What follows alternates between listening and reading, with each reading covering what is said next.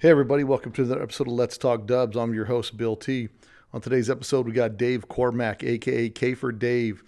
K for Dave was the editor for VW Trends from 97 to 2001 and associate editor at Hot VWs after that. So make sure you guys go on our blog and at letstalkdubs.com and click on blog and check out the pictures you can follow along with when we reference some things in respect to the podcast. So also would like to have you guys know that we've got some gear available now on our website. If you go to the store on letstalkdubs.com, there's stuff that's available that you can purchase to support the podcast. So if you like the podcast, fly your colors and fly 'em proud. I appreciate a lot of the feedback. We've been getting a lot of positive feedback. And after the podcast, at the end, on my bumper on the end, you guys will hear all the shout outs I'm going to give to the people that have been given 5-star reviews for our podcast. So make sure you guys go review the podcast and write and rate a review. Make sure if you write a review, we'll go ahead and mention you on the podcast. Appreciate everybody out there for listening. And we got some good stuff coming up. You'll hear about the next podcast at the end of this podcast. So ready or not, K for Dave. A Volkswagen is a nice station wagon to have around the house. The 1974 Volkswagen, covered by VW Motors security blanket.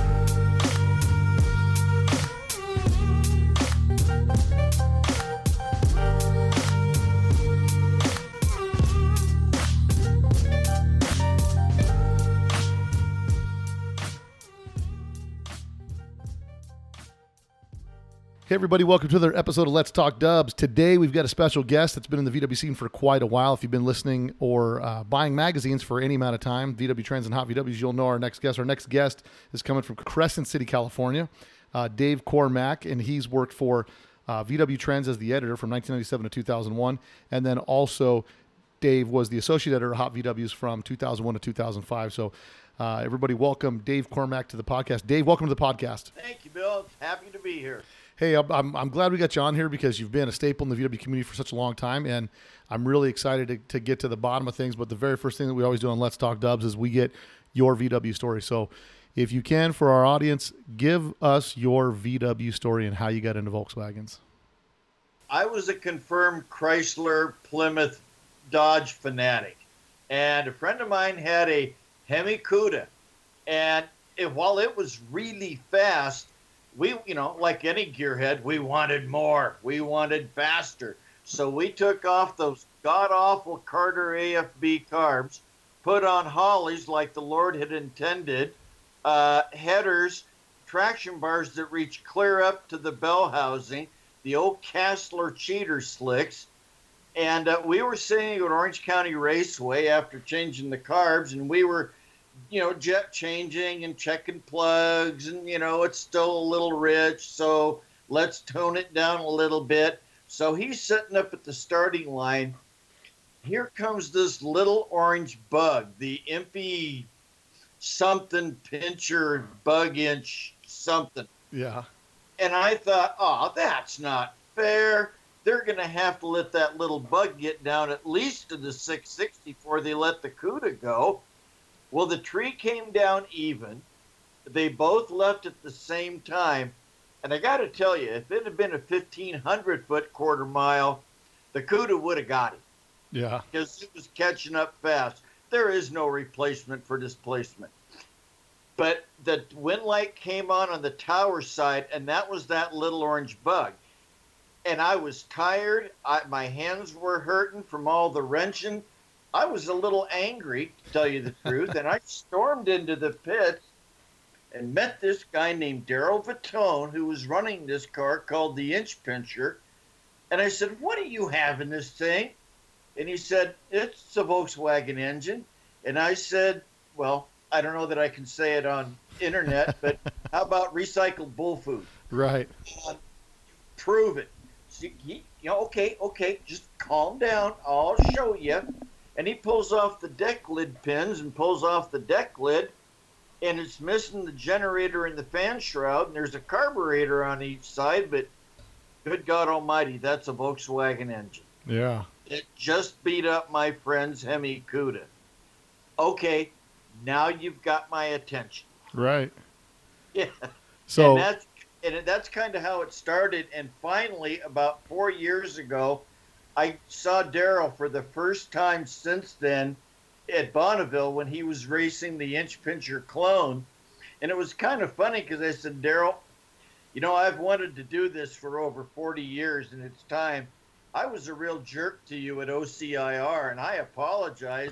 And Daryl, ever the gentleman, just said, well, you weren't the first ticked off V8 owner and you weren't the last. Right. Yeah. So that's kind of how it started. That's awesome. That's awesome. And what year was that? I've tried, it had to be 1970 or 71 because Impy sold in 1972. So walk me through the process now. So now you go to the drag strip, you get your butt whooped. Your buddy gets his butt whooped by this VW Bug. So now you're on the hunt for a Volkswagen at this point? Yes, I was. I sold my Hemi Cuda and went out and got a 69 Bug and put the C stripes on it and, did all the, Chevy wheel adapters and the boom tube that you stuck on your pea shooters and air shocks in the back. I was going for flared fenders, but then I got inducted. I didn't get drafted into the Air Force, but it was either that or head for a rice paddy. Right. So I enlisted.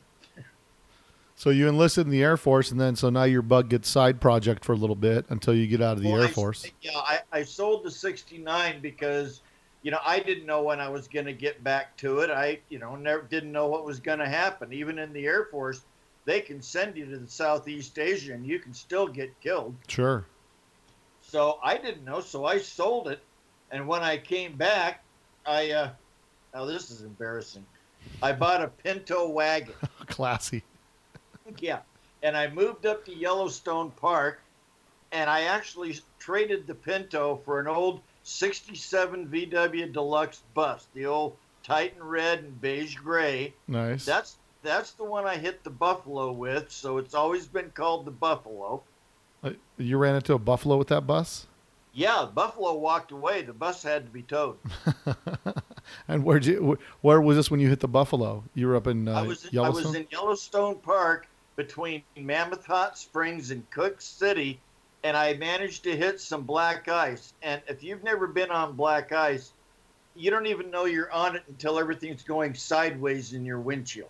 So when you say you're living in Yellowstone, how are you living in Yellowstone? There's housing there, or you're like hippie style camping? There is a real small town called Gardner, Montana, and I was living there, and I was working for the maintenance crew in Yellowstone Park for the National Park Service.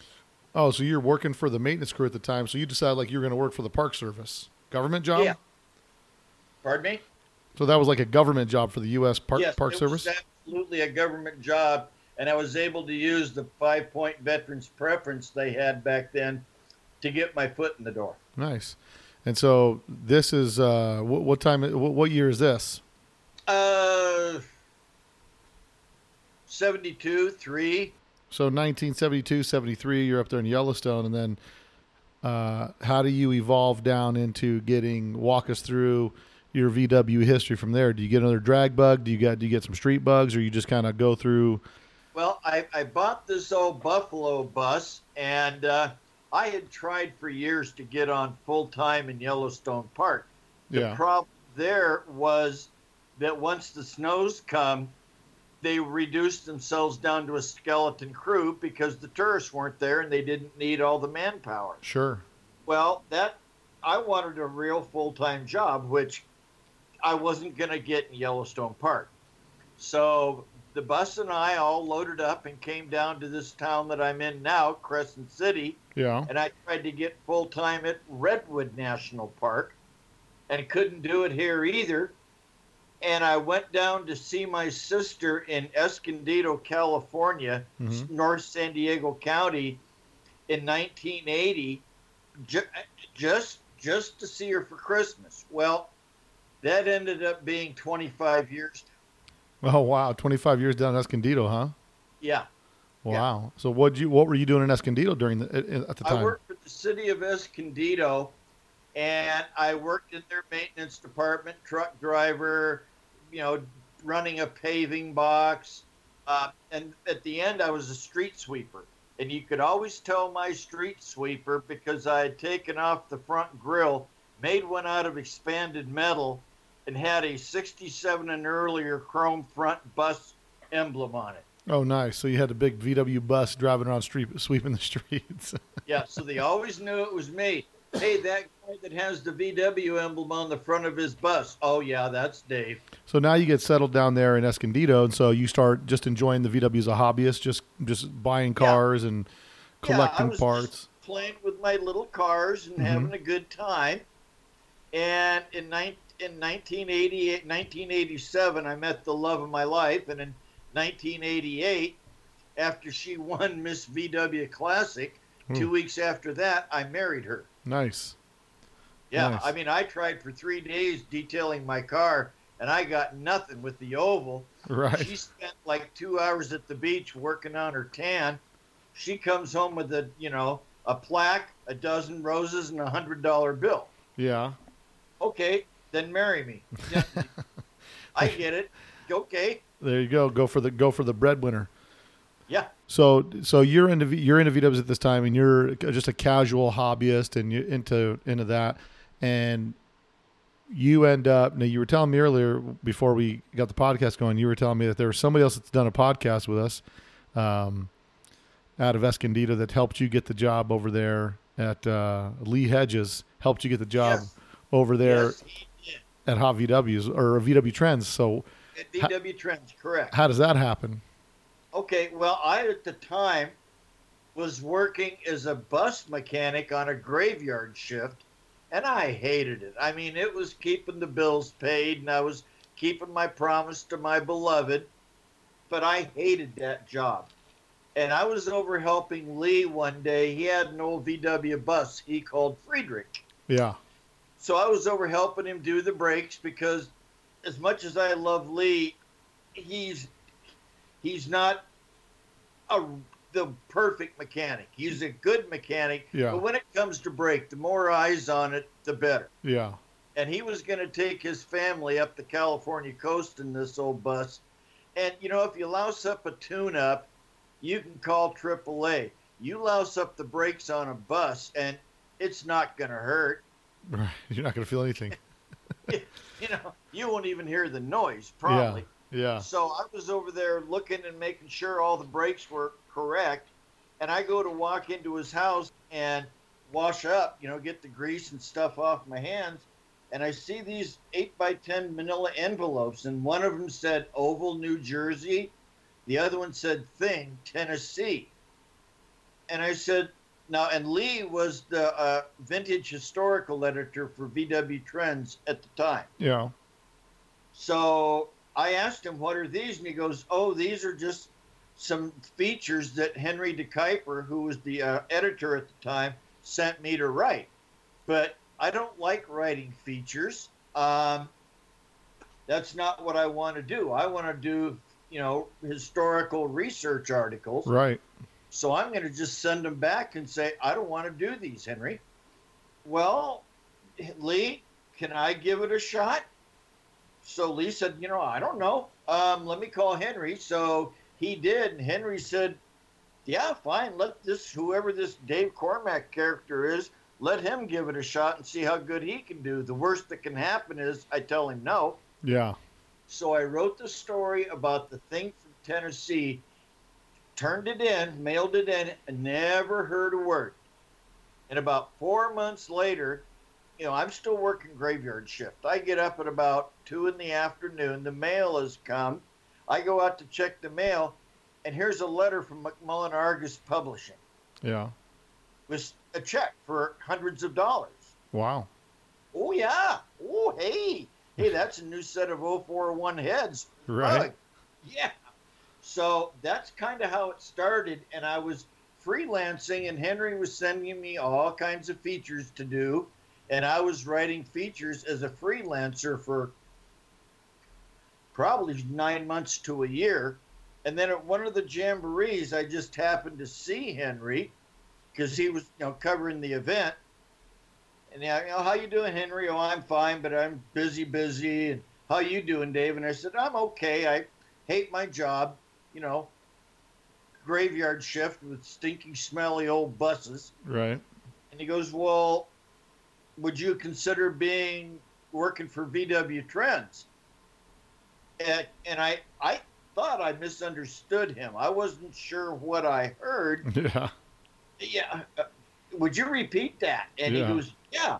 Would you be interested in going to work for VW Trends? And let me think about that for a nanosecond. Yeah. Dream job, right? Yeah. So as it turned out, I went up and met Henry and Rob Hallstrom and the guy who was running European Car, who was taking care of the international car market for McMullen Argus, Greg Brown, and they hired me. Wow. So now they hire you. They hire you as what position? Tech editor, technical editor. Oh, nice. So I got to go all around the country and take pictures and, do tech stories and see what everybody else was doing with their VWs. And I was always one of the first people in the swap meet, which was kind of cool. Yeah, absolutely. Yeah.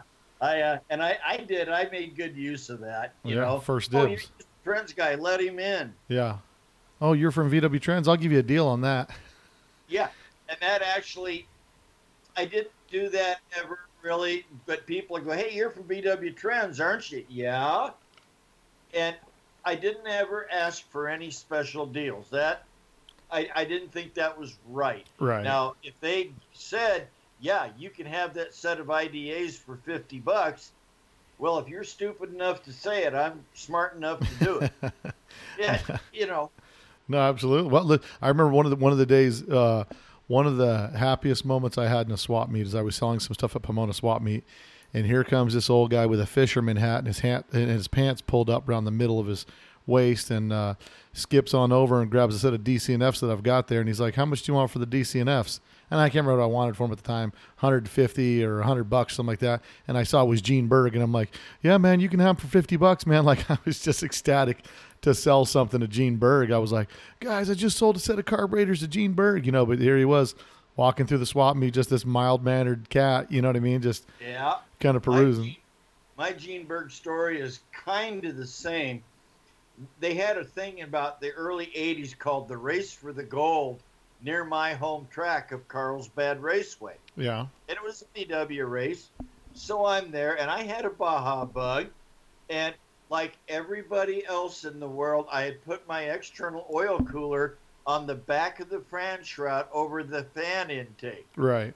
Because that's what you did in the 80s. Right. That's what made sense. The other guys did it. Yeah, everybody else was doing it, so it must be right. Right. Anyway, so guy taps me on the shoulder and goes, "Do you know who that old guy is looking at your car?" And I said, "No, some guy wearing a flannel shirt in Southern California in July." Yeah. Which, okay. Well, that's Gene Berg. So I went over and introduced myself, and he goes, "This your car?" "Yes, sir, it is." He goes, "So how cool does your engine run?" And I said, "Oh, it's great. Oil temperature never gets over 190. And he goes, "So how about your head temperature?" And I said, "Sir, I don't know." And he goes, "Well, you don't want to know because you're trying to cool off your heads with preheated air from the oil cooler. That's about the stupidest thing you could do." And he walked away. Really? Yeah, and that's the stupidest thing you could do. And he turned around and beat feet down to the pits. Wow. And I sat there and went, that old dude has a point. Right. So it went over the transactional next week. Yeah. It's interesting how he was kind of directing to the point. You know what I mean? Just kind of tell you what he thought. He was a man of few words, but like I've said on Facebook before, when Gene Berg spoke, it was a good idea to listen. Yeah, he was opinionated. He was kind of cranky at times, especially if you asked for it. But by God, he was usually right, too. You were telling me that with Joe Vitone, you did a 20 questions with Joe Vitone back in the day. Yes, so did. Were these some of the technical things that you were doing? Like you'd go interview Joe Vitone and do some things like that? Because it's interesting. I remember Scott Black was his name, and he had a black 67 bug. This is probably mid 90s. And I remember Scott Black's bug was one of the first bugs that one of the first guys that really started going after all the original Impy stuff. You know what I mean? Like that bug had literally every single Impy accessory on it. And this is before they started reproducing a bunch of the Impy things. I think around probably between the 80s, early 90s, like Impy was like, been there, done that, no big deal. And then there became this resurgence for all things Impy being cool again. And so is that around what time is it that you're interviewing Joe Vitone? That was with VW Trends, and I'm going to say probably 97, 98. So and then I had the great good fortune to meet him at his home in Ocala, Florida. Oh, wow. So tell me about tell me about that experience, meeting with him, and some of the things you remember about meeting with Joe Vitone and going over all that. Well, I said, well, I'm going to Ocala, and I was at the Bug Jam in Florida, and everybody said, oh, just go up I-84 until you see a Top Fuel dragster on a stick. What? Yeah, just keep going north till you see a Top Fuel dragster on a stick. So I was driving north, and I look over on this telephone pole, and here's a 300-inch wheelbase Top Fuel rear motor dragster on a telephone pole. Well, it was the Don Garlitz Museum. Yeah. So Joe and I met there and walked around and looked at some of the stuff, and then we went to his house. He was quite the pilot. He couldn't fly anymore by the time I met him, but he still had a hangar that was part of his house for his, I can't remember the make of it, but he had his own airplane in there, but his wife would fly him around a little. Well, give me some of the stories that you remember having with Joe. One of them was how the Impy logo came about. Yeah. And that was, he was on his way to Italy to talk to, I believe, Fumio Fukaya, who was a very famous head porter back in the day. And he was getting ready to go to Italy to try to talk Fumio into coming back. And he was going to get on the plane, and he noticed on the tail of the plane, it was Pan American or Pan Am. And if you remember the old Pan Am logo, it's a blue globe with white stripes going through it and white letters that say Pan Am. Now, if you were to take that globe, smush it down into an oval, remove PANAM and put on EMPI, what do you have? Yeah. Yeah, you got the Impy logo. Yeah.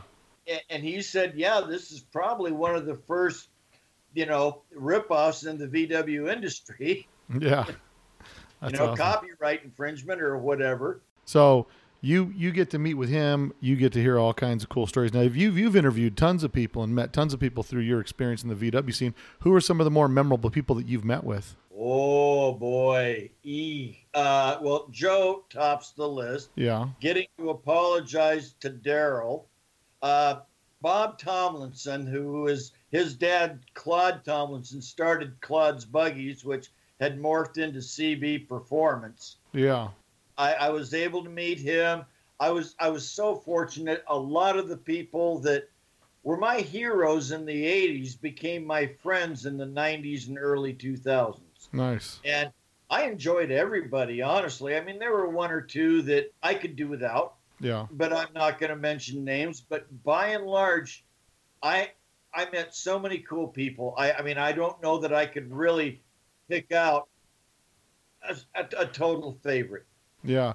So what are some of the more memorable car shoots you remember doing? Because we're going to get into, in a little bit, I'm going to get into the VW Trends versus Hot VW's battle that took place that was going on quite a bit later, like especially in the 80s, 90s, and 2000s, But as far as like some of the features you've done, some of the cars you've shot, locations, things like that, from your recollection, what are some of the more memorable either cars, people, or places where you shot cars?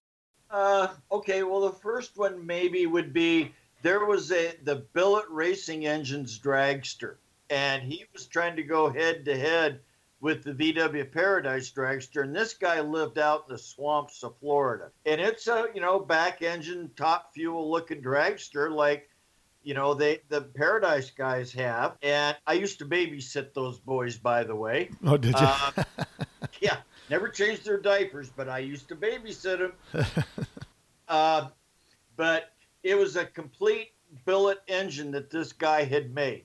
Head, cylinders, case, everything. And I'm up on a ladder shooting this thing, and we're out in the Florida swamps, and I got to go to the bathroom. So I climb down off the ladder, and I start heading for the bushes for some privacy. He goes, "What are you doing?" I said, "Dude, I got to take a leak. I got to go to the bathroom." And he goes, "Well, I wouldn't go over there." And I said, "Why?" And he goes, "Harold's waiting for you." Well, Harold was about a 20-foot long alligator who I was headed right for him, and he was smiling. Yeah, and I didn't use the bathroom there, and I don't think I had to go until I got back to Tampa. Yeah, that's a close call with death there. And falling out of a Toyota truck while I was shooting a Kuba wagon, that was interesting. Oh, you fell out of the truck trying to get the right angle? Toyota truck. I'm trying to get the driving shot of my friend Dale, and his wife Robin's driving, and I'm in the back of a Toyota 4x truck taking pictures of Dale driving his Kuba. And she hit a rock or something, and I had the tailgate down, and I went right on out. Oh, wow.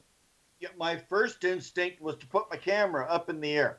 Yeah. I mean, I have health benefits. If I break this camera, I'm screwed. Yeah. So it hurt, and I got a few road rashes from it, but I got the story. Let's do what it takes to get the shot. And I had sent you some pictures right prior to this interview.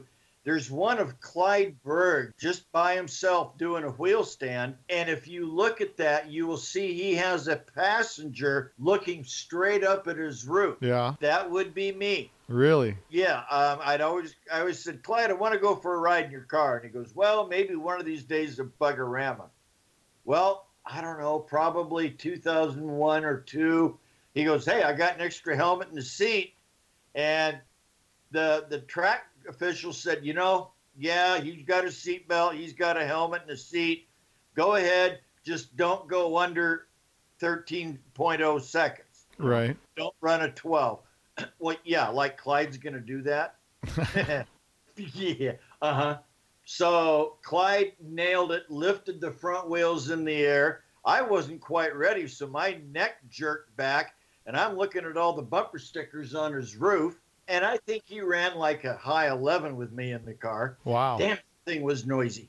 Yeah. All metal inside, huh? Yeah. So that was that's a good wheelie story right there, to be in a car doing a wheelie with Clyde Berg. Well, and then there's another picture that I sent you of Muffler Mike Sheldon and Clyde at the Buckarama. And I was kind of the instigator and said, "Okay, let's have a wheelie off. I'll buy dinner for the best wheelie between you two. You two line up," because Mike and Clyde Berg, they're the wheelie monsters. Right. They were the champions. So they lined up, and I think, as I recall, I ended up buying dinner for both of them because one of them got the altitude award and the other one got the hang time award. Right, the distance. So, one got it up higher, but it came down quicker. One stayed a little lower, but carried it out to the 60-foot mark. And I did a photo shoot out in Illinois, Effingham, Illinois, at Mid-America with Eric Madsen, if you know who he is. Yep. Okay. Well, this was his, when his Gia was still a hardtop. Yeah. And I was messing with him and joking with him, and I said, "Can I drive it?" And he goes, "Yeah, go ahead." So I jump in the car, and I go, "So how do I start it?" And, he probably regrets this, but he showed me. Well, I fired the thing up, stuck it in first gear, and let out the clutch. And let me tell you, you don't want to do that on moist soil and wet grass with slicks and a spool and 500 horsepower. Oh, yeah. That thing probably dug deep. Yeah, I put in some pretty deep divots in that lawn.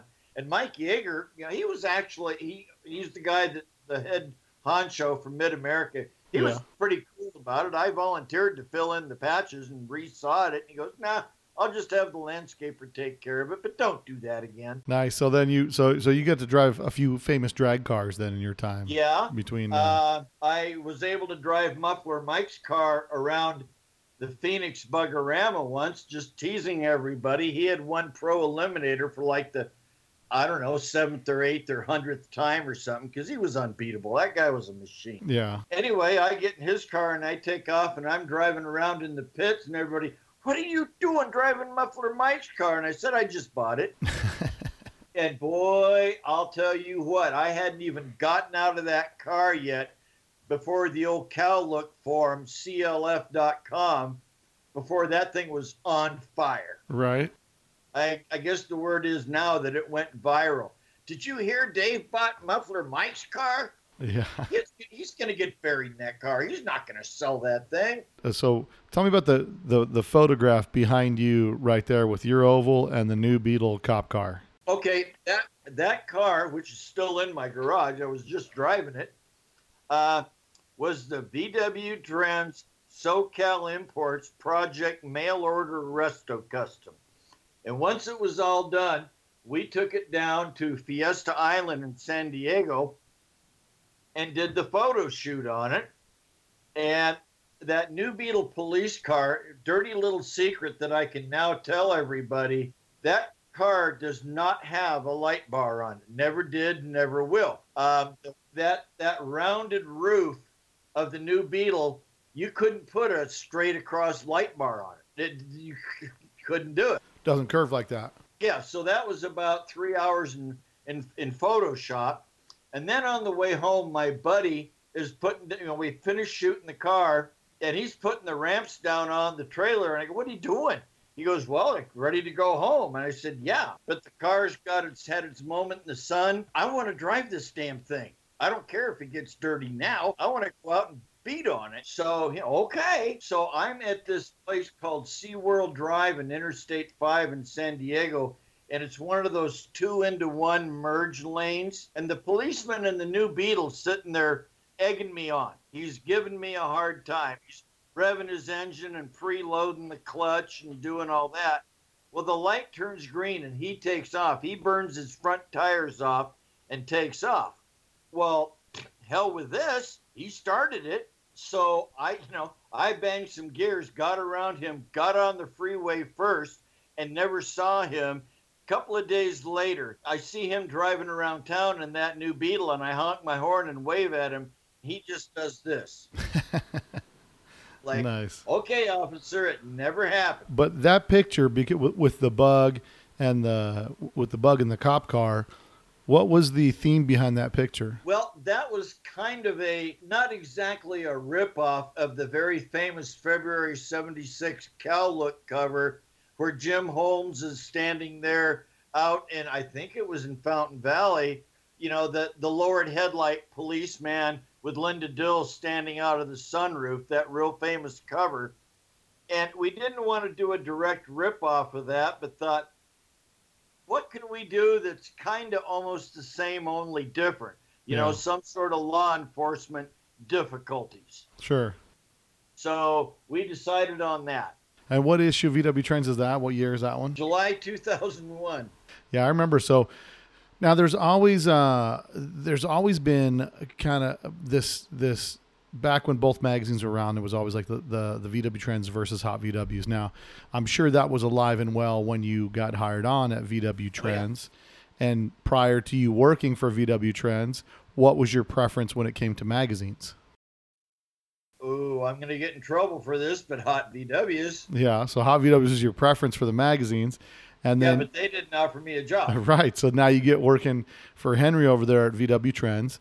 You're working at Trends, and now you've joined alliances with the Underdog magazine for all intents and purposes, right? Right. Trends was always the underdog in magazines. And what people didn't really know was that Dino and we lived 2 towns apart in San Diego County. Yeah. And we were actually, I'd do everything I could to get in his way or steal a feature from him, and he would do the same to me.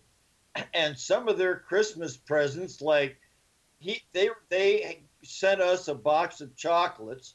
Well, Henry didn't want them, so he gave them to me. I'm diabetic, so I certainly can't have them.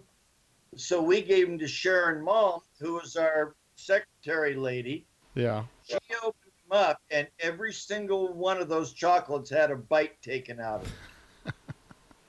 And who was the editor at the time at Hot VWs? Well, Bruce Samerda, Dean, that was all Dean. So you mean, I was going to say, Bruce would do something like that? Because Bruce seems really mild-mannered. Yeah, he is. Yeah, no, that was So that that was was Dean. probably all Dean. He is the practical joker. And I got Dean set up to come on the podcast here shortly, so I'm sure there'll be some good stories about that. So, Well, the thing is, like I say, we were good friends, and there was one time we had both gone to an event in the Southeast, yeah, and we had gotten back, and I had the show results, but I could not get the drag race results from this guy to save myself. I called and emailed and certified letter. I tried everything. And I saw Dean somewhere, and I was complaining about that, going, it's 3 months from the time we get the results. By the time I get these results, if I don't get them in the next couple of weeks, it'd be stupid to even put it in because it'll be a month before the next SE whatever it was show, the Southeast show that it Right. was. I couldn't get the stuff for. And Dean goes, "Well, you got the show results?" And I said, "Yeah, I do."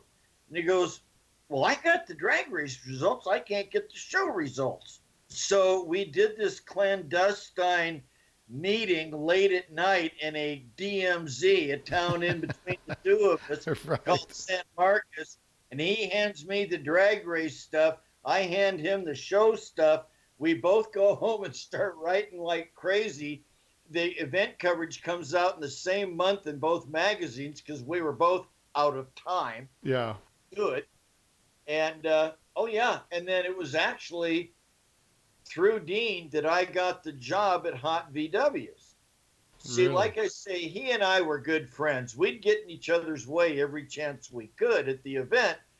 But as soon as the cameras were put away, it was a drag race to see who could buy the other one the first beer. So you and Dean are actually friends at this time. Yeah. Throughout the whole thing. I mean, really, the VW community is pretty small, and there's in most cases there's room for two magazines. I mean, the VW. I mean, what paves the way for magazines is advertisers. I mean, really, that's the name of the game, is marketing. Absolute, and that was why Dean and his wife and my wife have our favorite little Chinese place in Escondido. Dean still goes there to this day. And we were sitting in there having, dinner one night. And, Dean's asking me, well, what's going to be on the cover? And he knows if I tell him it's a red 67, it's a black oval window. Right. And I would do the same to him. He'd fill me full of misinformation, and I'd do the same to him. And he goes, so how are things over at VW Trends? And I said, I'm not liking it, Dean. And you are right. They love their subscribers and their newsstand people, but who pays the freight on that magazine is the advertisers.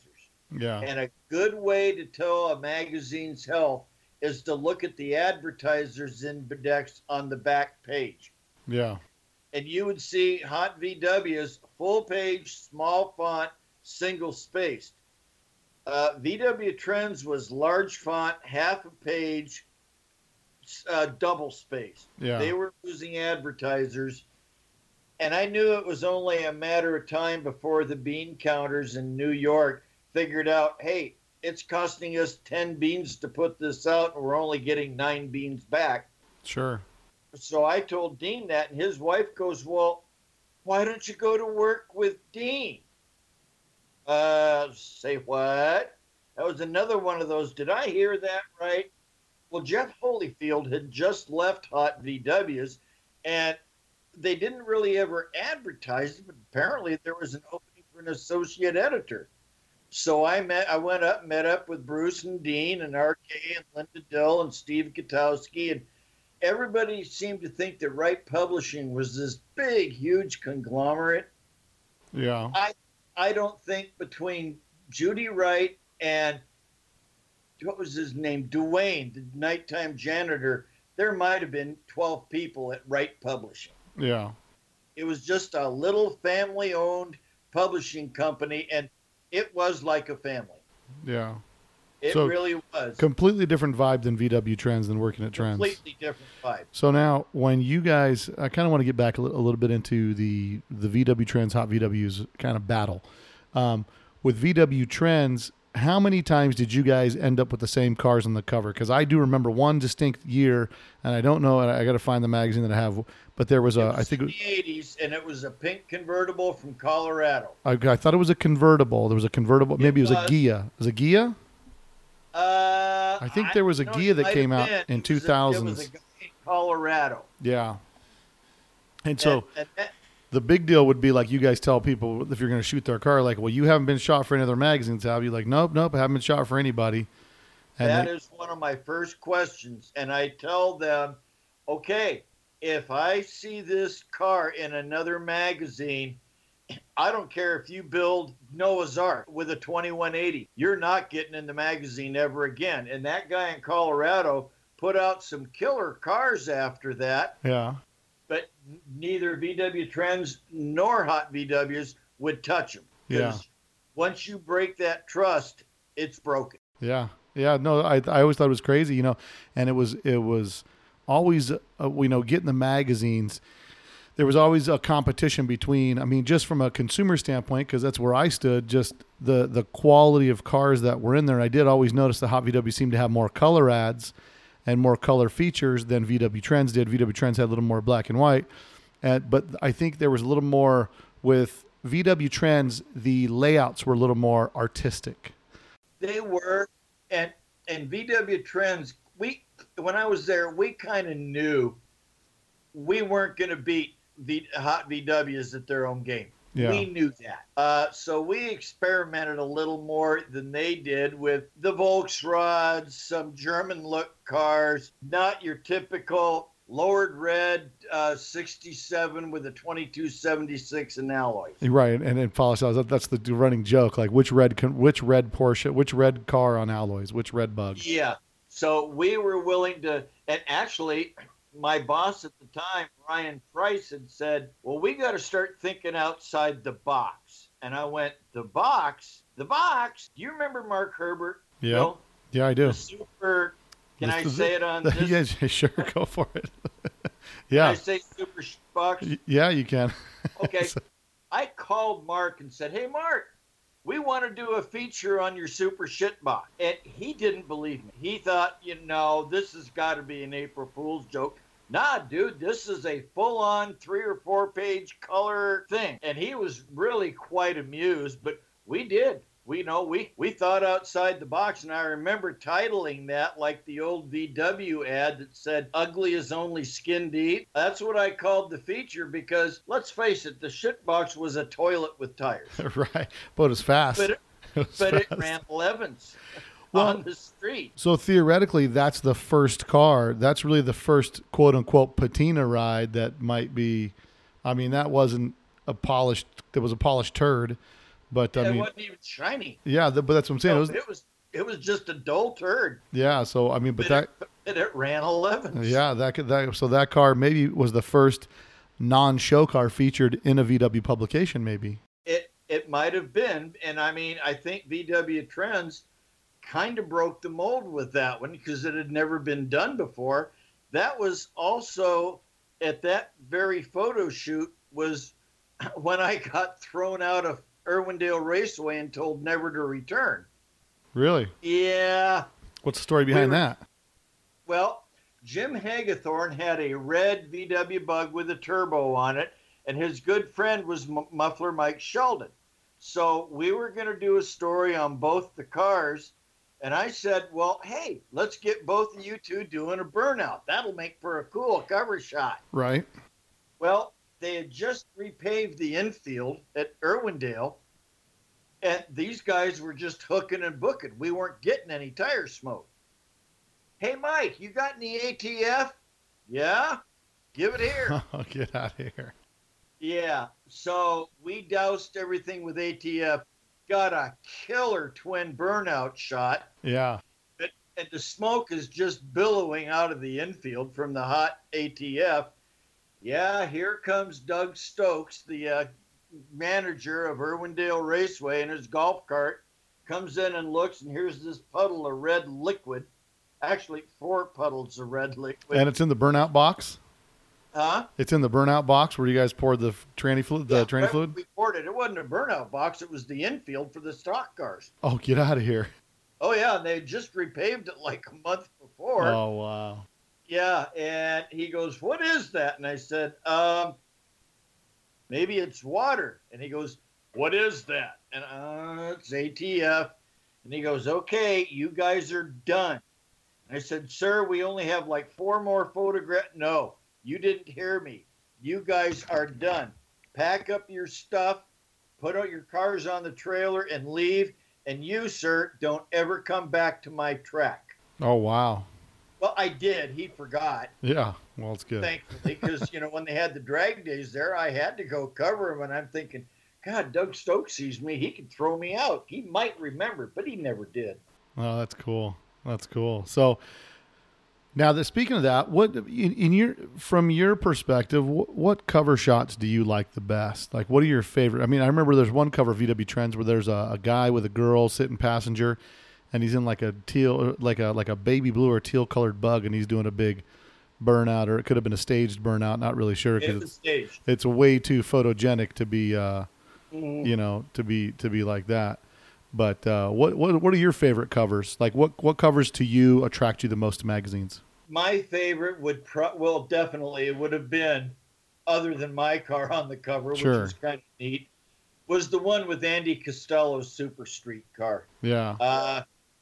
I got to know Andy not that well, but well enough before he passed away from brain cancer. Yeah. And we knew it was coming. I'm good friends with Fred Simpson at Performance Technology and his brother, Tom Costello.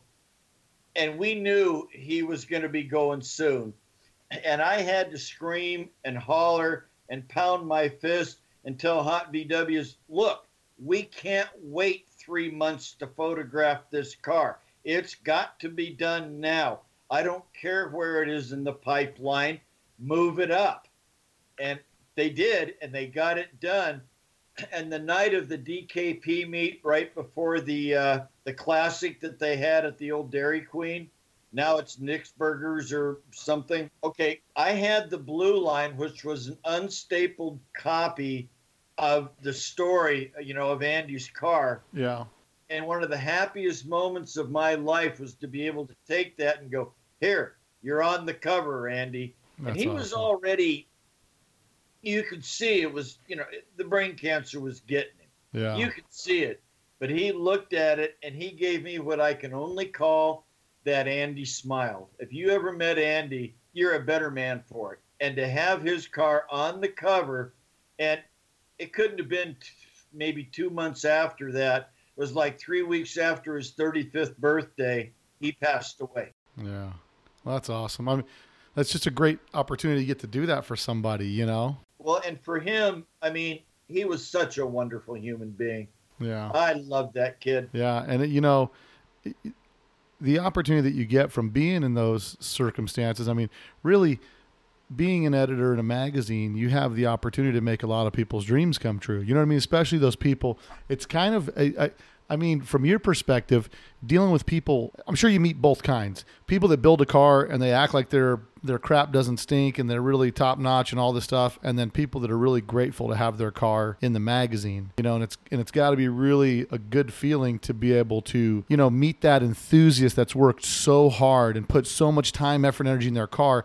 And I remember for me, when my car, all I wanted was my car in the magazine. That's all I wanted.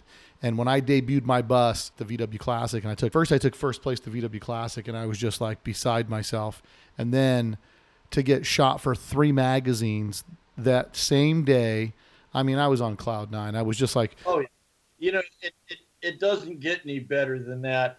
And it was so cool that I could, make people's dreams come true.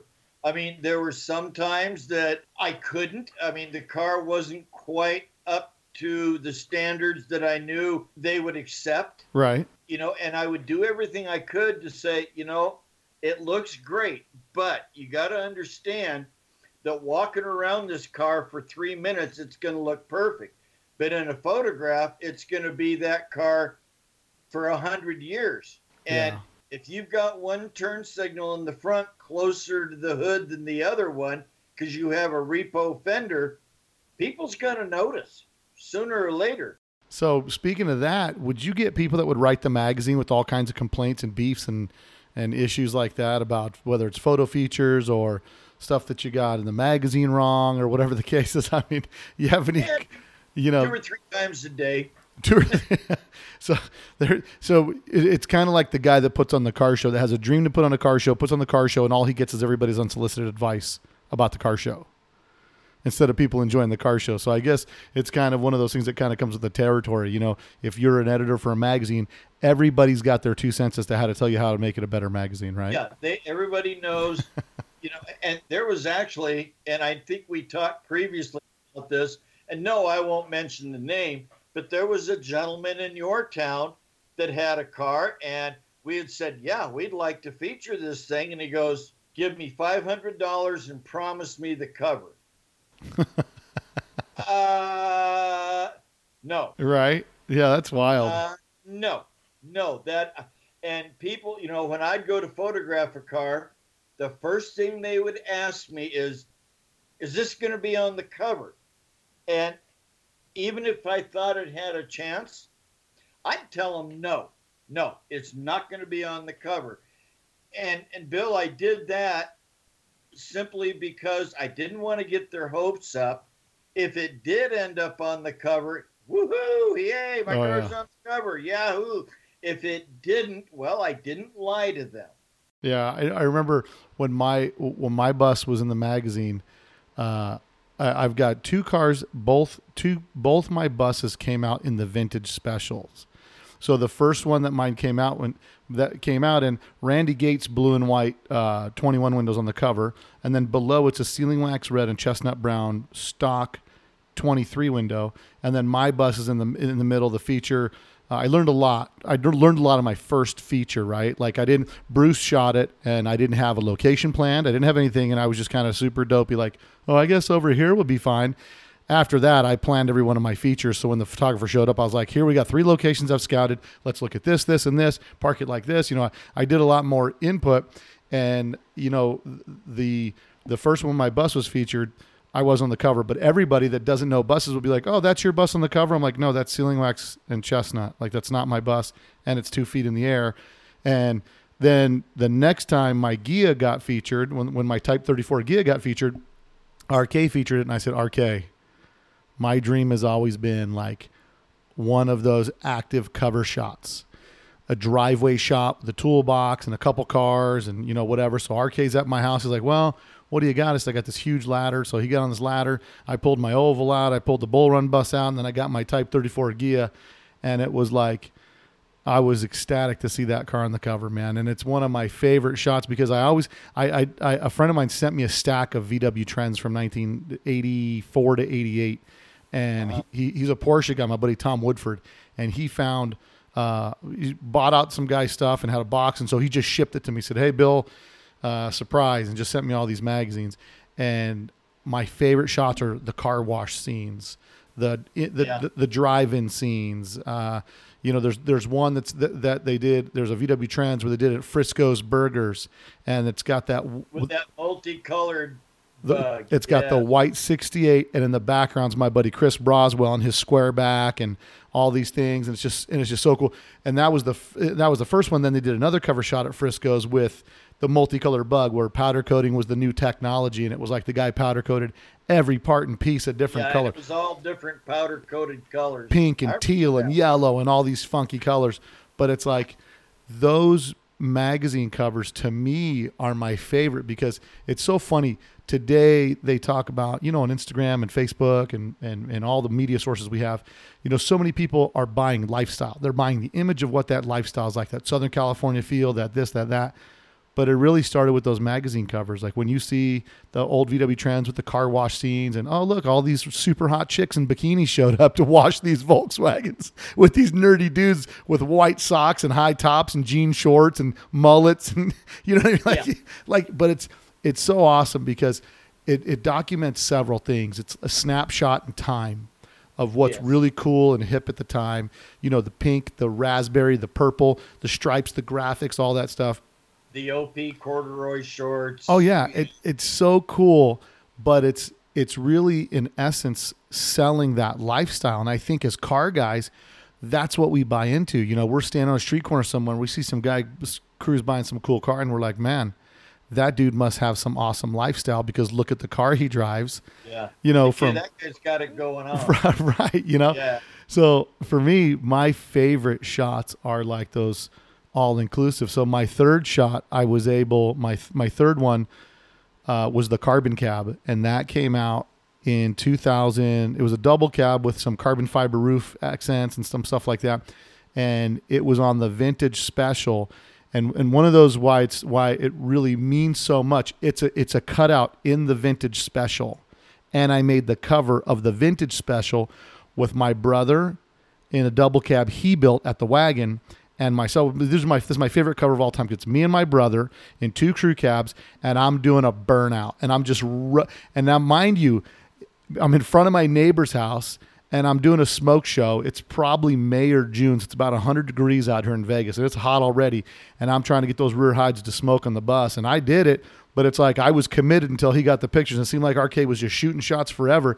But when I was done, there was 2 big bald patches in front of my neighbor's house, and I just quietly put the bus away in the garage. And luckily, they lived out of town, so you know we never told them about that. But it's so cool just to be able to have that in my history. You know, where I've got me and my brother in 2 crew cabs on the cover, because as kids that didn't have enough money to scrape together to get a ride, let alone buy a car, you know, sitting at 7-Eleven, slurping on big gulps and flipping through the latest VW trends or hot VWs. Our dream was always to be in the magazine. So it's just awesome, you know, and to be able to be part of that, you know, you're part of creating that history. And that's the reason we do the podcast, man.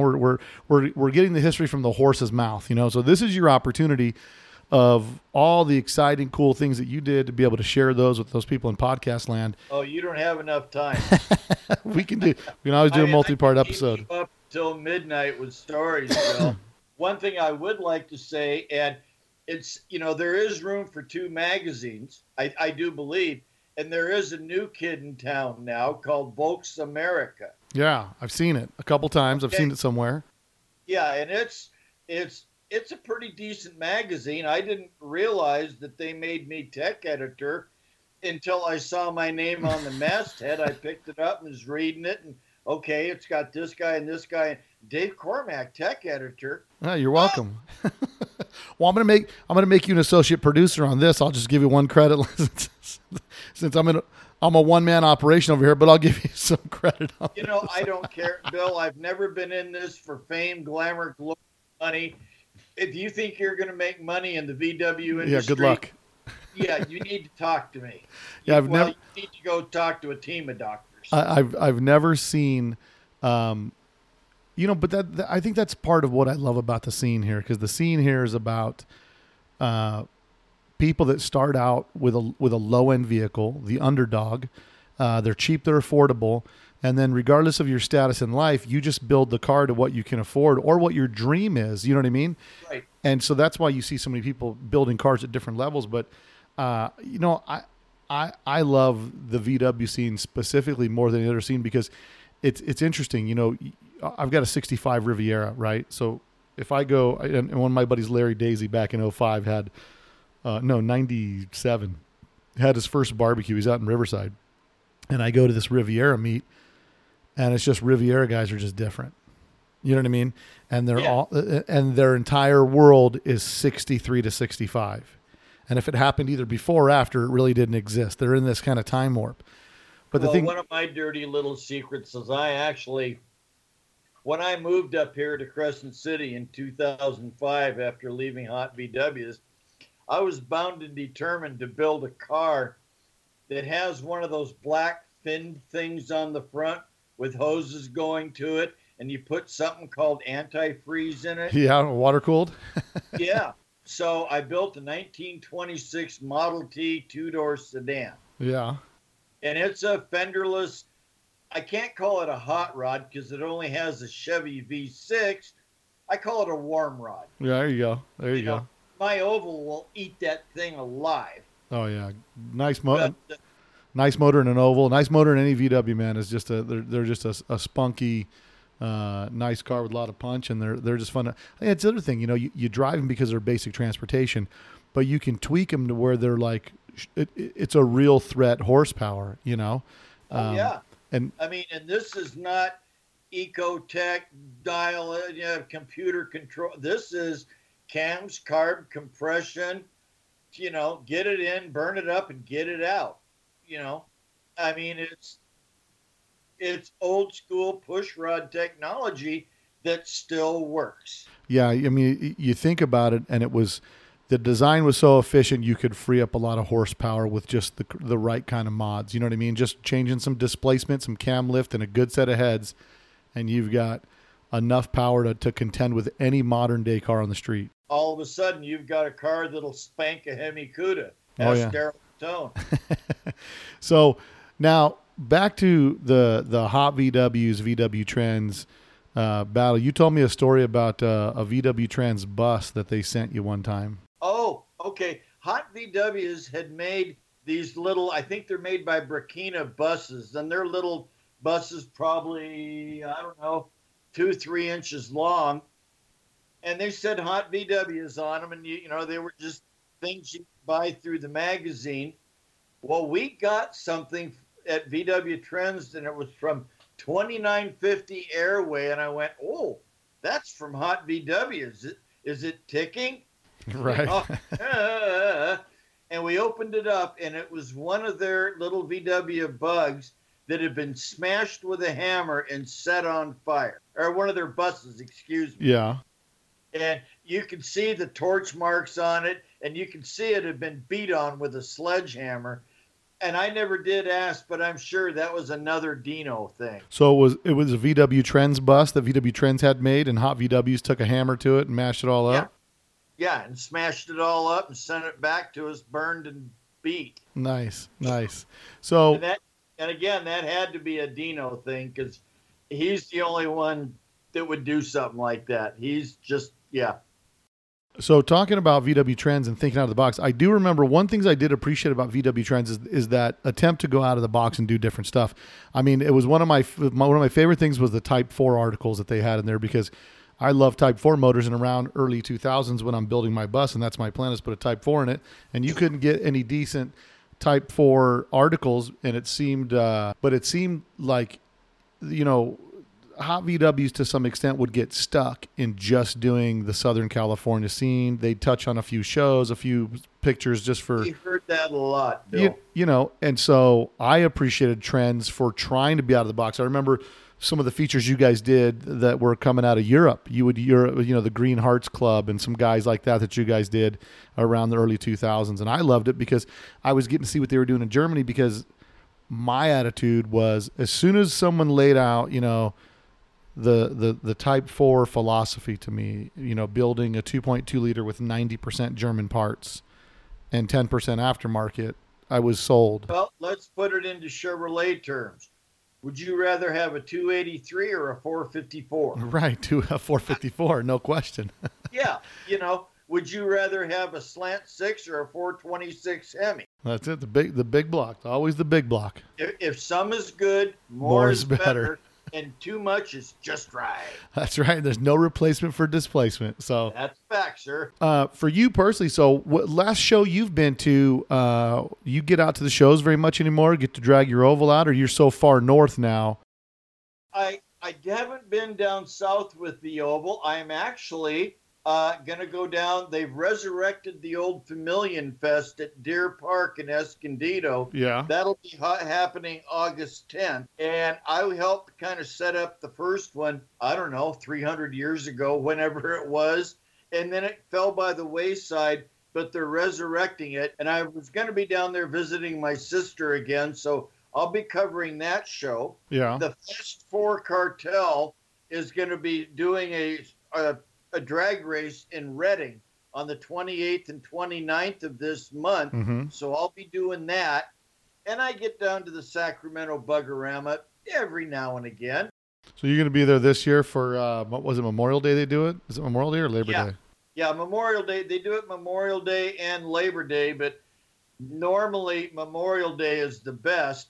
And if anybody ever wanted to go to the Sacramento Buggerama, I would suggest that they do it now because chances are better than good that track is going to close next year. Oh, really? Yeah, Sacramento Raceway is very much on borrowed time. So Sacramento Raceway this September, we should probably hit that show pretty good. It could be the last one. It could be. And if it isn't, May. And Yeah. I've always liked the Memorial Day Buggerama better. The swap meet is out of control. Well, September's a little cooler, yeah, than It is. May. but Sometimes you May, get trapped in the heat in May. Whoever wanted to get VW parts, the May swap meet is ridiculous. Yeah. Well, maybe I may head up for that because now that I'm doing the podcast, I really want to get a lot of people, and I love to, as much as I can Skype and the technology we have to Skype where we get people on for interviews, I love to do interviews face to face and just kind of get out there and see the people. So I'll probably hit Buggerama this year because it's been a while since I've been there. I missed Kelly Park this year because, I do a swap meet here in Las Vegas, the Las Vegas Auto Swap Meet, and my swap meet happened to fall on the same day as Kelly Park. Kelly Park's one of my favorite events. I love going to Kelly Park. That was one of my favorites. Because it's the whole weekend. It's Mark Merrill's collection. It's all the stuff that just makes it such a great weekend. So it's a free plug for the Golden Gate chapter. So hopefully Let's Talk Dubs gets free entrance. Not that I'm asking for it, but no, I'm just kidding. But I mean, I love all the shows, and I got guys. It's so funny. Two of my good friends, Miguel and Tony, up there, and Greg Banfield and a bunch of guys like that. But really, Tony and Miguel. I met these two guys back when we used to do the Vegas show, and we used to have it at the top of the Hampton Inn.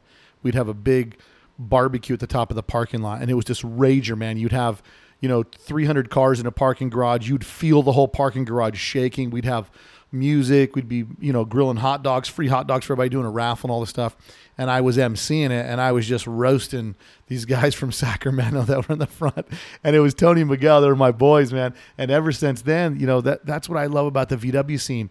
You connect with these people that you'll see once, twice a year, but they're like your buddies, man, because you guys find all these. Oh, yeah. We start out finding all the commonalities first. We're less about focusing on what the differences between us and more about what we're into, So I've loved going to the shows, and ever since I started going to that show, or ever since they came down to this show, they'd be like, "Hey, man, you got to come up to Sacramento." So I was like, "All right, let me go to Sacramento. It's 9 hours away, but let's do it." And it's always been a great time. And you'll enjoy it. I enjoyed being on top the Hampton Inn in. That's gonna be 97. Yeah. 2002. Yeah. In your neck of the woods, I brought the freshly finished oval out there. Oh yeah. I think I may have pictures of it because Kiki, that used to shoot for Volksworld and a bunch of magazines in Europe, he sent me a whole roll of pictures that I have on my, it's still in my email from, 10 years ago that he had sent me over that, but it was a bunch of pictures from the top of the Hampton Inn. So I'm going to pull those up, and we'll play those on the podcast, on the video version of the podcast when people see it. But, it's just such an awesome hobby, and I just can't say enough about it. And I hope that when I retire, I still have all my Volkswagens and I get to enjoy all of them and do, be able to pick and choose the shows I go to and have the time to go in the garage and wrench on a little bit, because sometimes when you got wife and kids and house and all that stuff and you're a little younger, you got so much going on, you barely make the time to be able to do what you started when you were single, which is wrenching on that old VW, Yeah.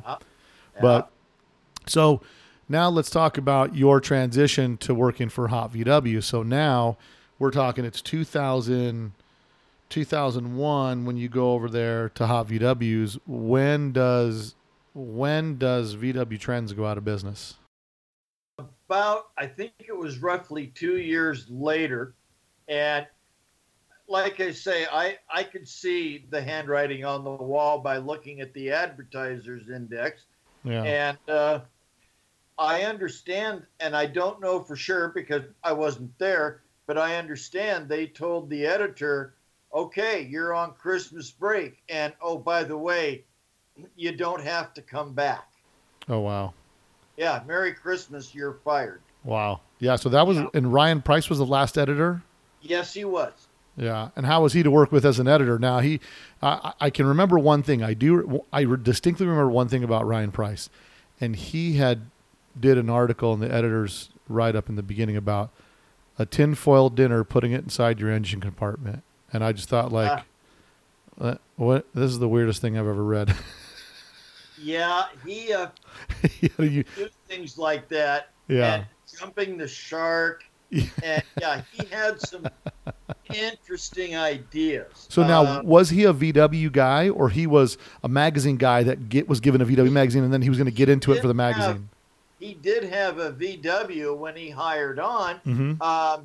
He had a Super Beetle when he hired on, but he had never really done much with it. He didn't know much about it. Sure. And it's the one that became the VW Trends, the Super Beetle series. The German looker. So did they do a German look car with it?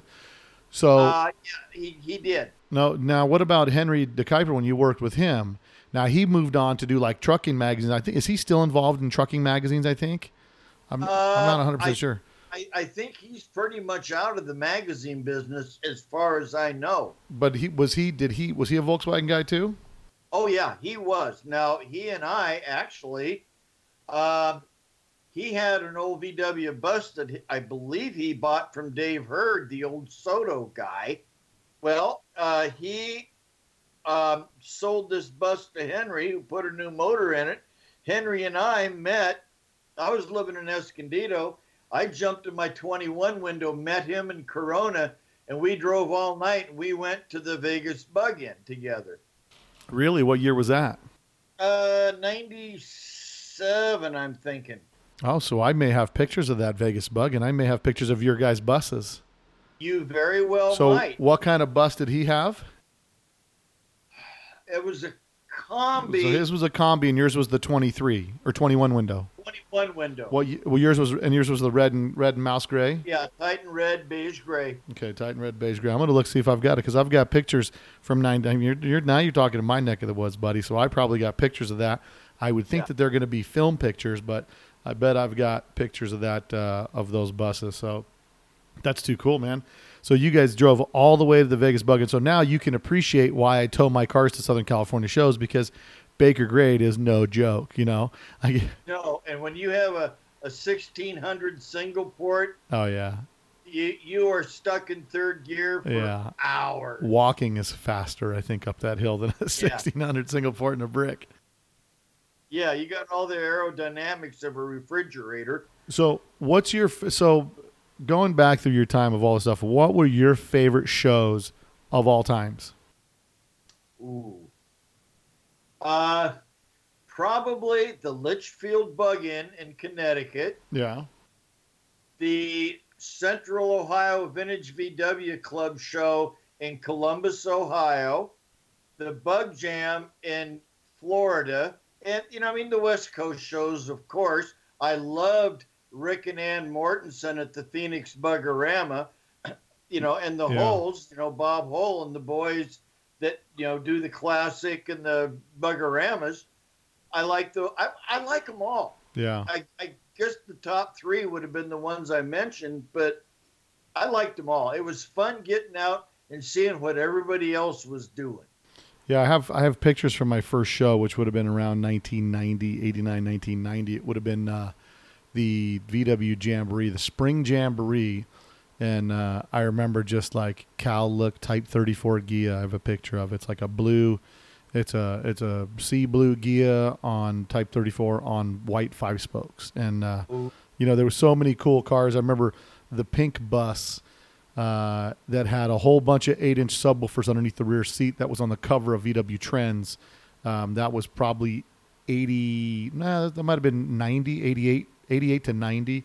It had all the earthquake speakers underneath it, and it was just so cool. I remember seeing that thing there, and I was coming from Vegas, so it had been the first time I'd gone to a real VW show, man, and it was the Jamboree, and it was like my mind was blown, man. I was like, I can't believe all the stuff that's here. I don't know if you this or not, but I have an interesting story about the Jamboree. Yeah. Brand new at all this, 1997. And Henry says, go cover the Jamboree. Okay. grab a bunch of film and my little old trusty Nikon, put the lens on, and I'm taking pictures and writing people's names and, doing the event coverage thing. Well, they start to have the bikini contest when they were still doing those. And I see Dean and Stefan Zantai, and I think some of the other, known magazine guys climb up on stage.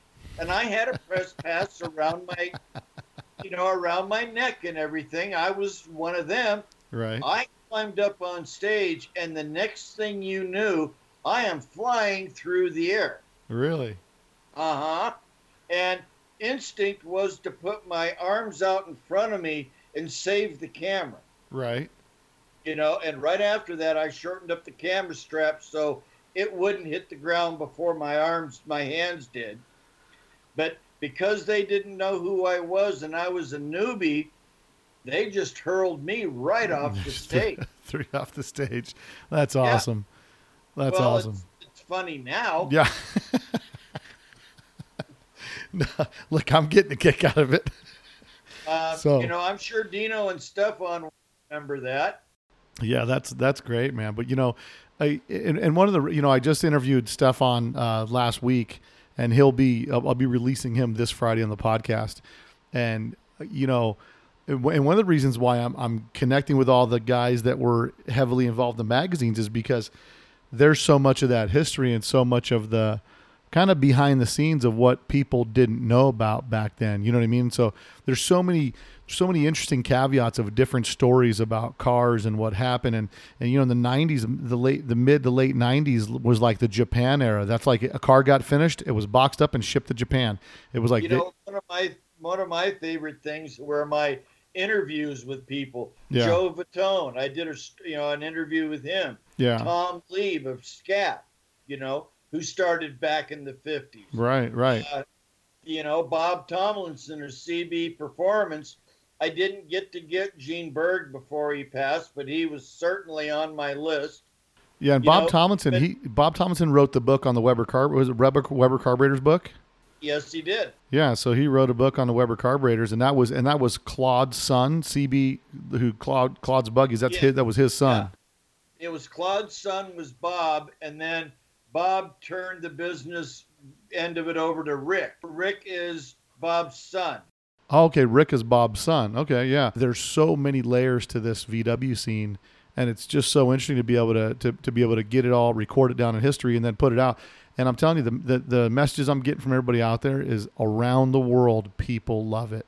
Yeah, and I appreciate what you're doing. I wish I could have kept the archives that I had to leave at VW Trends with, my interviews with Tom Lieb and Bob and a lot of the old timers, because, if we don't do that, we're going to lose them and we're going to lose their knowledge. Yeah, absolutely. And then it's gone. And then it's gone forever.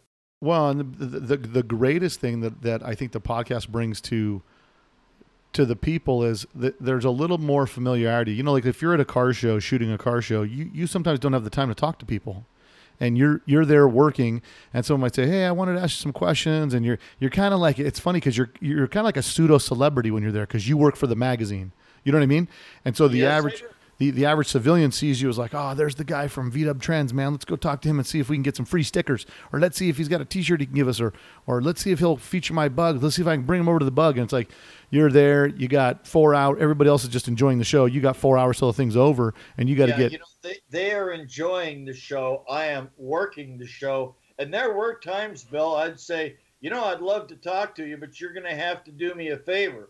And they'd say, what's that? And I'd say, try to keep up, and I'd run off somewhere else. Yeah. Because it's not as easy as it looks. You don't just take your little pictures and write down your little notes. It's work. Yeah. I enjoyed it. I was happy doing it. I loved it. I do miss it somewhat, but by golly, it was work.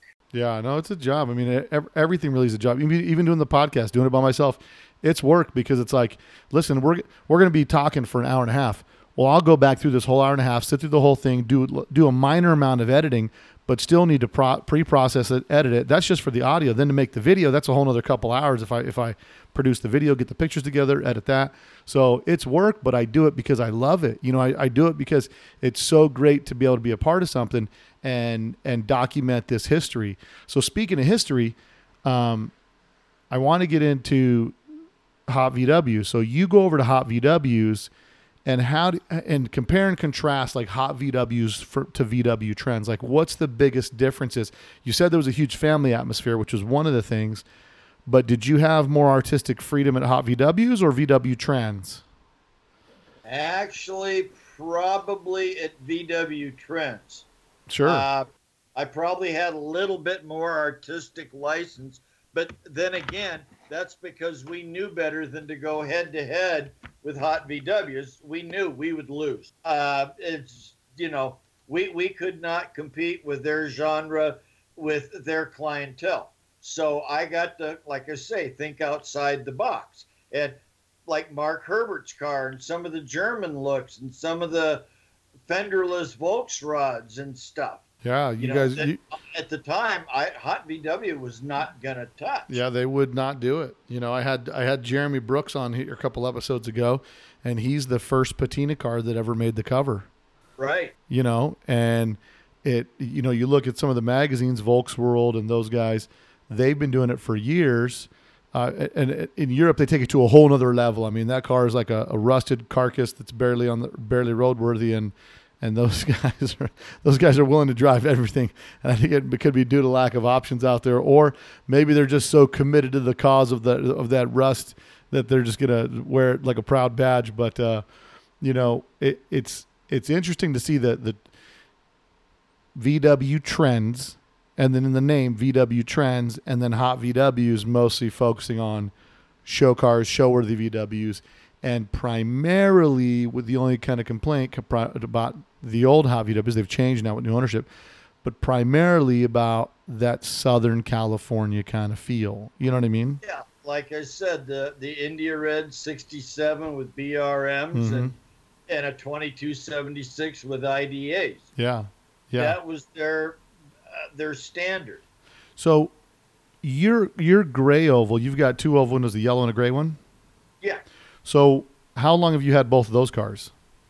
The gray one, the silver one that my wife calls the silver-haired mistress that lives in the garage, was actually, when I bought it, brush painted with house latex yellow paint, and I took it on my honeymoon in 1988. Oh, wow. And I sent you one picture of me that was taken by Shin Watanabe way before the Hot VWs things. He was working for Let's Play VW. Yeah. And he did a feature on my 21 window in my silver car. And I sent you some pictures of that. Yeah, I saw. That's awesome. And with you in your front yard, and it's got all your cars sprinkled along the lawn. You've got a single cab, your 21 window. You've got your you've got a bunch of your cars out there. I think you have a split window too, or no? Bill Myers Manx. Yeah. A tan, completely bone stock, 52,000 mile original, 3-fold 55 sunroof, and the silver-haired mistress. So did you sell all those cars shortly before you retired? Yes, I did. I told my wife, I'll sell every single one of these except for one. That'll be the one I take up, but the money will go to help finance a debt-free retirement to the Redwoods of Crescent City of Northern California. Nice. And she came home from work one day, and the garages are all open. You can see those two garages, and the only thing left was the silver car. Really? Yeah. I sold the 21 window to Randy Carlson of Old Bug. Yeah. And I don't remember, it was $20,000 or $25,000 in 2004, which at the time, good money. It was good money. I had no issue with that. He offered me 20 or 25, and I said, "Yeah, Randy, that's good." Yeah. Well, in 2009, a buddy of mine calls me and says, hey, I think I see your old bus for sale at Barrett Jackson in Scottsdale, Arizona. So he sends me the link, and I click on it, and I look, and yeah, the windshield's bent to clear the Safari windows. Right. It has a 68 and later middle seat. Yeah. It even has a burn mark on the inside of the deck lid where the alternator let go. And they gave the VIN number, so I ran upstairs into this office and found my old insurance papers. This was my old bus, Bill. Yeah. The only thing they had changed was they had put white wall tires on it. And what? $165,000. Maybe I should have kept that. Well, listen. Yeah, who knew? Who knew? We could sit here and shit all over ourselves for the next hour, talk about things we should have done. Coulda, shoulda, woulda. Right, but did you build that bus from ground up? Yes, I did. So what? I actually traded a guy in San Diego, 1950 split window Bug for that. Oh my goodness! You just go. I don't know what's worse. Trading the split for 21. That bug almost got me shot. Yeah, because you can't get out of the way of road rage. Oh no, it had an 1835 in it. Yeah. But remember, I told you I was a street sweeper, and I had it converted over to 12 volt, but the semaphores were still 6 volt. So they didn't just come out kind of lazy. I mean, those things came out and snapped to attention. Boom.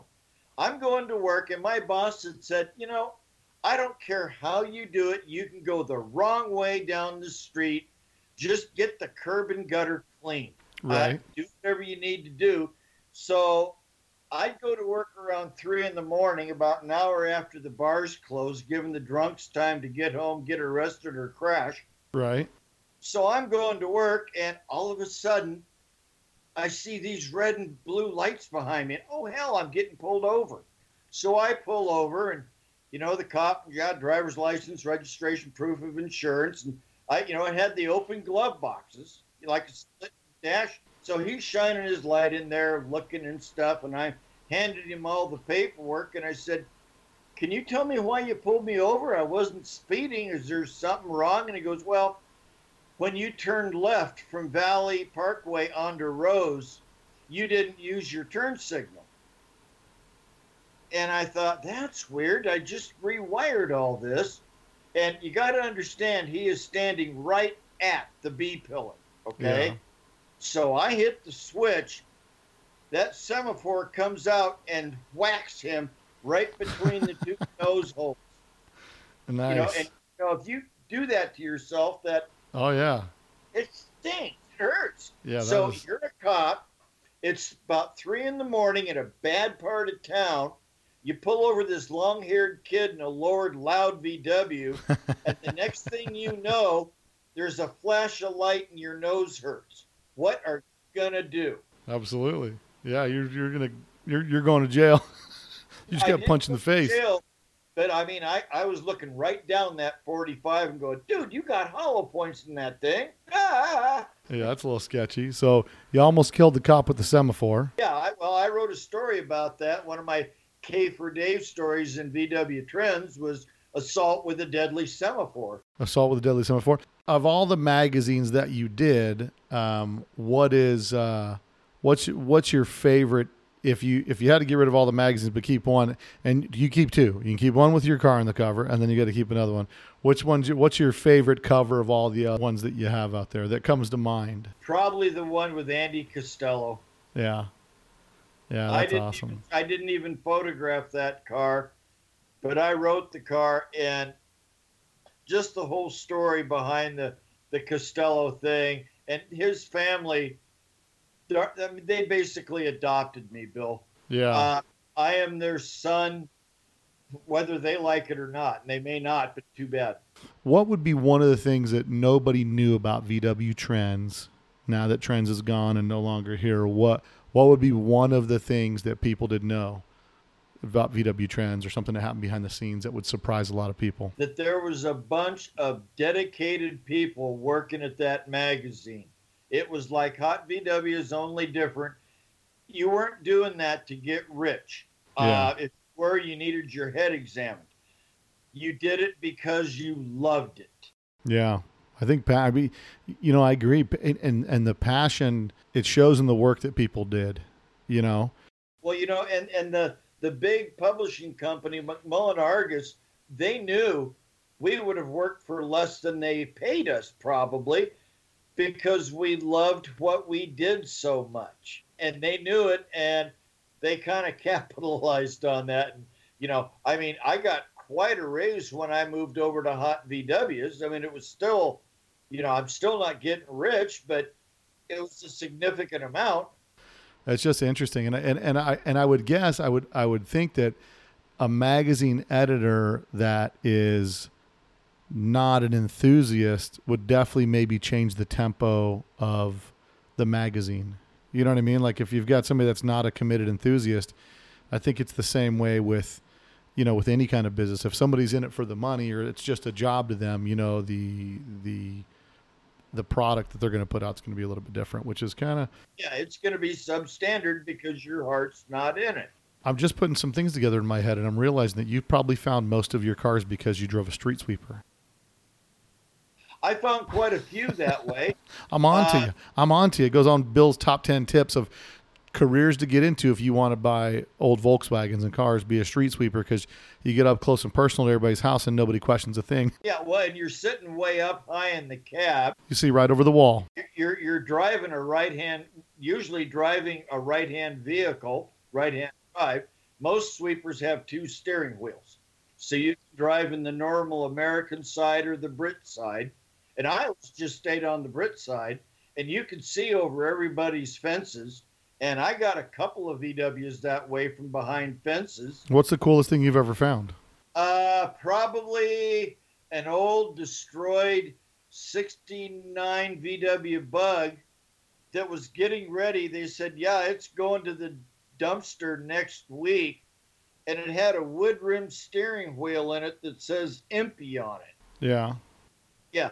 I got a GTV, and then my Raider wheels. I have a set of original Raider wheels on my silver-haired mistress. A buddy of mine at the city where I was the street sweeper said, hey, I hear you collect old Volkswagen crap. And I said, well, Carl, define crap. I have enough single-port heads and heater boxes. Right.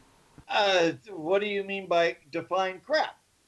I've got these old four wheels that have been in my garage. They were there when I bought the house 15 years ago. I'm moving out of the house. They're still there. I'm going to put them out at the trash can for the recycling guys to take. On your way home from work, if you want them, get them. So I actually drove by in the street sweeper, and I looked at the, because they're stacked up four high, and I went, holy crap, one of those is a Raider. So I grabbed it and threw it in the cab of the sweeper, and holy crap, the second one's a Raider. There's four Raiders here. A full set, huh? A full set. So I cleaned them and got the hoops re-chromed and back together, and I run them on my car. I love them because at the time, nobody reproduced them. Now the Raider, was that a Sears and Roebuck wheel? There were two types. There was the Impy style that has the peak down the spoke, mm-hmm. and then there was the Sears style that has a completely flat spoke. Yeah. Actually, I don't know if this will work, but this is one of Randy Picton's very first ones. Oh, yeah. With the flat spoke. And this one's even engraved to Mr. Cormack because I kind of helped him launch these. And then one of my other prized possessions, we made a giveaway Manx at VW Trent. And Bruce Myers is a very good friend of mine. And he goes, hey, go by Dave Deal's house. He's got some artwork we can use. Dave Deal was a very famous artist. Used to work for Cartoons. Oh, yeah. Oh, yeah. I'm real familiar with Dave Deal stuff. I'm over talking to Dave in Vista, California, and I'm working for Trends, and I'm maybe a mile from Dean Kirsten's house. I just love rubbing that in. Right. And I had the Raiders on my car, and Dave Deal goes, oh, those are nice Raiders. Oh, you know what those are? And he goes, I designed a wheel for Don Rader that never went into production. Oh, really? You did? Where is it? He goes, it's up in the rafters. Now, July in Vista, California, up in the rafters, it's 120 degrees. A little warm. So I dig this thing out, and we find the old hoop. It never did get put together, but Oh, this wow. is the original RDW wheel designed by Dave Deal back in 1967. Wow. And when VW went to 4-lug wheels in '68, There goes that idea. yeah, they told Dave, no, we're not going to produce those. We're not going to produce wheels for a car that's not built anymore. That was the Right. attitude. Yeah. So crazy. So crazy. That's such a cool piece of history. Shouldn't be laying on the ground. The thing should be nailed to the closet door, so rip it off the hinges. How much that thing got away? It's not light. Yeah, it's a solid piece of cast aluminum or what? Yes, it is. It is solid. Yeah. And that and my GTV steering wheel that was signed by Joe Vitone, Richard Guarino, the Schley brothers, and Daryl Vitone. Those two things are going to be going to Mark and Paul Schley's museum, because you're not going to get Joe Vitone's signature again. Yeah. So you had him sign that when you did your 20 questions with him? Yes, I did. When I went out and spent the day with him out at his place in Ocala, I had brought this with me in my carry-on. Boy, did the TSA not like that. Yeah. Well, listen, when I came back from Europe and I went to EBI, I went to EBI 6 with my buddy Chris Cox, and we were with Joe Horvath. And Oh, yeah. when we went, it's funny, a lot of people don't know who Joe Horvath is. And Joe Horvath was actually, we worked at MP, before, I don't know if it was while he had Rev Master or this was before Rev Master, but I was there with those guys, and at all those shows over there, they give, they do energy drinks, and then they do the energy drinks and they wrap them with a label for the show. And it's just another cool collectible, or another way to sell a drink for $2 more than what it normally costs. Whatever. Either way, I'm a buyer, a sucker right here. And so, Oh, yeah. I wasn't even paying attention. I was leaving. My buddy Cedric's loaded me up with all these cans, and I got Freddy Flies, energy drinks, all this stuff, and I'm throwing them all in my carry-on. I didn't want to check a bag, and I didn't even pay attention. And I got in my carry-on, and they're full of liquid. And I go through the line, and the lady's like, "What are you doing?" And I go, "Nothing. I got those in the bag. No big deal." She's like, "These have to be empty. You need to go empty all these." So I had to go to the bathroom, and I had to dump out all these energy drinks. Now I'm hauling empty cans back across the way instead of checking the luggage. So yeah, that kind of ruined the collectability of those. But listen, what are you going to do? You don't think I think sometimes. my favorite TSA story was I was coming back from Wisconsin. I'd gone to the Mofoco bug in, bug out, whatever they call it, in Wisconsin. And while I was out there, again, first guy through the swap meet, wow, there is no crosser roller crank and rods that's never been used. This sucker's brand new in the box. Yeah. How much you want for the crank? $100. Oh, mister, you got a deal. Yeah. Well, I'm not going to let the Air Force or the airport gorillas tear it up. So I wrap it up in all my dirty socks and underwear and carry it on carry-on with me. So I get on board the plane and I go to herc the thing up into the overhead bin, and the whole bin starts to kind of sag. Yeah. It's heavy. Yeah. Oh yeah.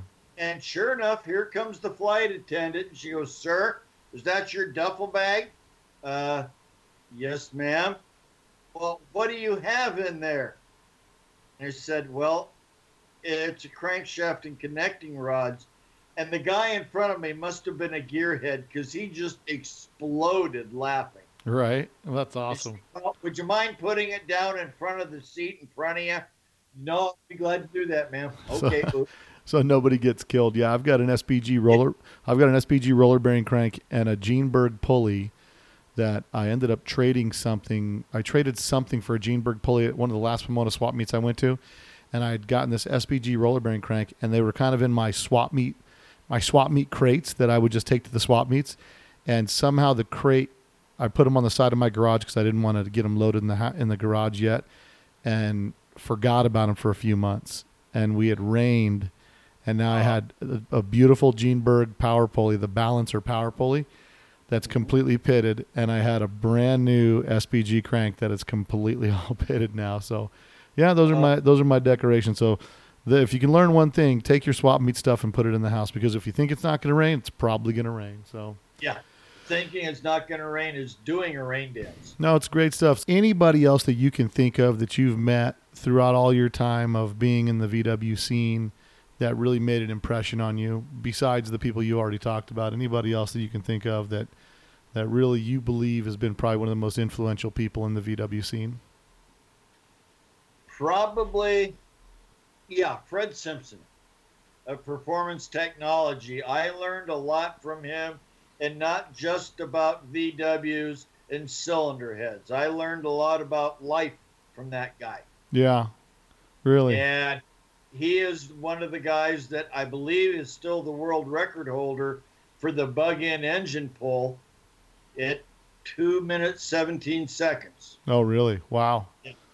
That's pretty awesome. But so Fred Simpson, he's the guy, huh? He's a solid guy. He's made a great impression in your life, and I know for quite a while he was the head guy, man. Like, you needed heads, man. That was the guy to get your heads from.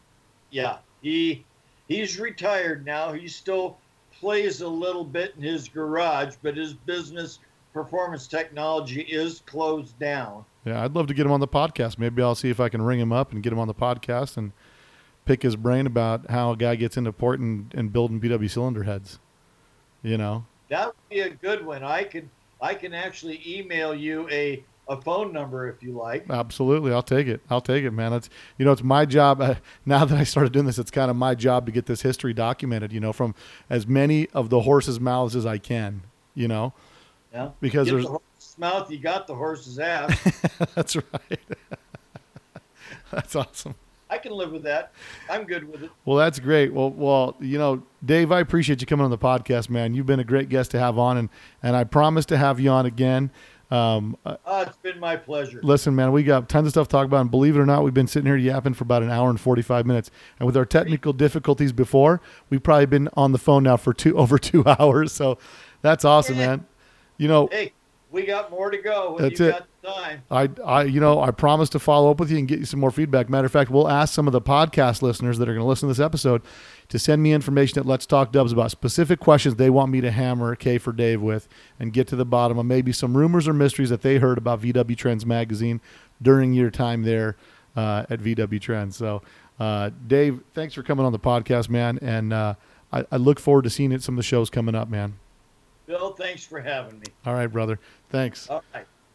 Well, I hope you guys learned a lot, because I learned a lot from Dave Cormack. Good dude, and I promise we'll have him back on the show. I'm sure he's got tons more stories, so we may just get him on here and rip out some stories. So didn't want to leave those guys out to give us a review on our Apple podcast. So some of the guys that gave us a review, don't want to give a shout out to John the Ruckus for leaving a 5-star review, also Lion Notch, and also Water Down Dragon, and of course George T 600cc. All those guys give us 5 stars, wrote up a nice review. So shout out to those guys for supporting the podcast. And coming up on the next episode next week, we've got the one, the only Pat Downs, CB Performance. So Pat's coming on. We got a lot to talk about with Pat. I got a lot of good information out of him. Asked him some questions, got his opinion on some things, and we talked about possibly doing another Dyno Day coming up. So hopefully you guys are enjoying the podcast. Make sure you guys give us plenty of feedback. Share the podcast with your friends. Share it on Facebook, and make sure we just keep growing our audience, because the more audience that we have, the more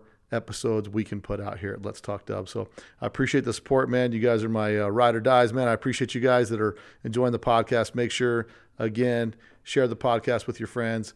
Anybody that's got a VW needs to know about this podcast. So until next week, guys, I'm Bill T, and I'm out.